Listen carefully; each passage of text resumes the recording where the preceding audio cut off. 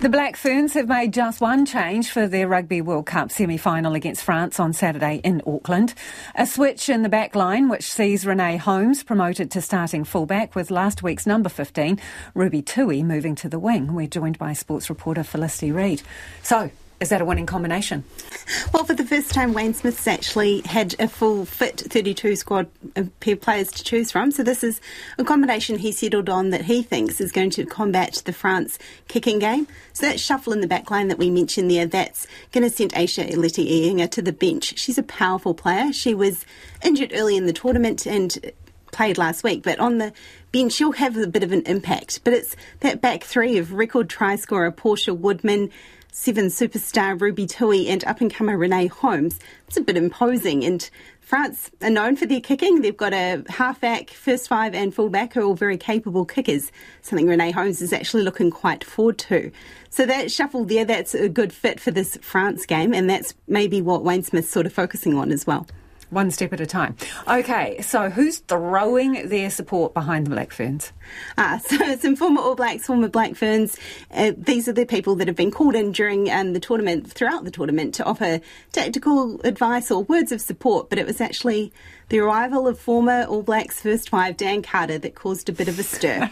He was there to work with the four kickers, including Renee Holmes, who is sort of seen as the side's best kicker, and he's a bit of a mentor to her. But he was there, and it was supposed to be these four kickers. The whole back line showed up, as did a couple of front rowers. Very eager to learn off this former world champion. Yeah. Was it Dan Carter who tried to teach one of our checkpointers how to kick? I can't remember. Yes, Yes, when he was doing that 24-hour kicking challenge at Eden Park, that was the one. You know, he can even help. Hopefully he's a little bit helpful, right? Yeah, it can help the numpties out even.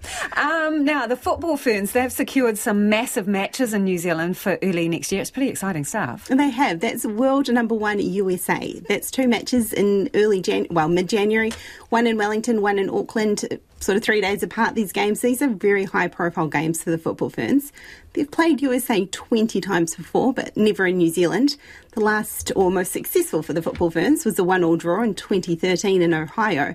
So it's not likely that the Football Ferns will get a win in this, but it is a great boost for the game as they head of the World Cup here next year. So USA will be based here during their pool games for the World Cup, which was a big enough coup at the draw to get them here. But to have actually locked in these two games is great for the Football Ferns. Their coach, Jitka Kumpfer, is saying they need to be playing in big stadiums against high-profile opponents like the USA ahead of the World Cup so that they do actually get that practice in what's going to be probably a tough home tournament for them. But to be getting this kind of high-profile players that bring with them, they're like a trailblazer in the women's game. So there'll be big names here. And even if you're not really in the know about women's football, you'll probably have heard of some of these women who are coming. Yeah, fantastic. Thank you for that, Felicity. Our sports reporter there, Felicity Reid.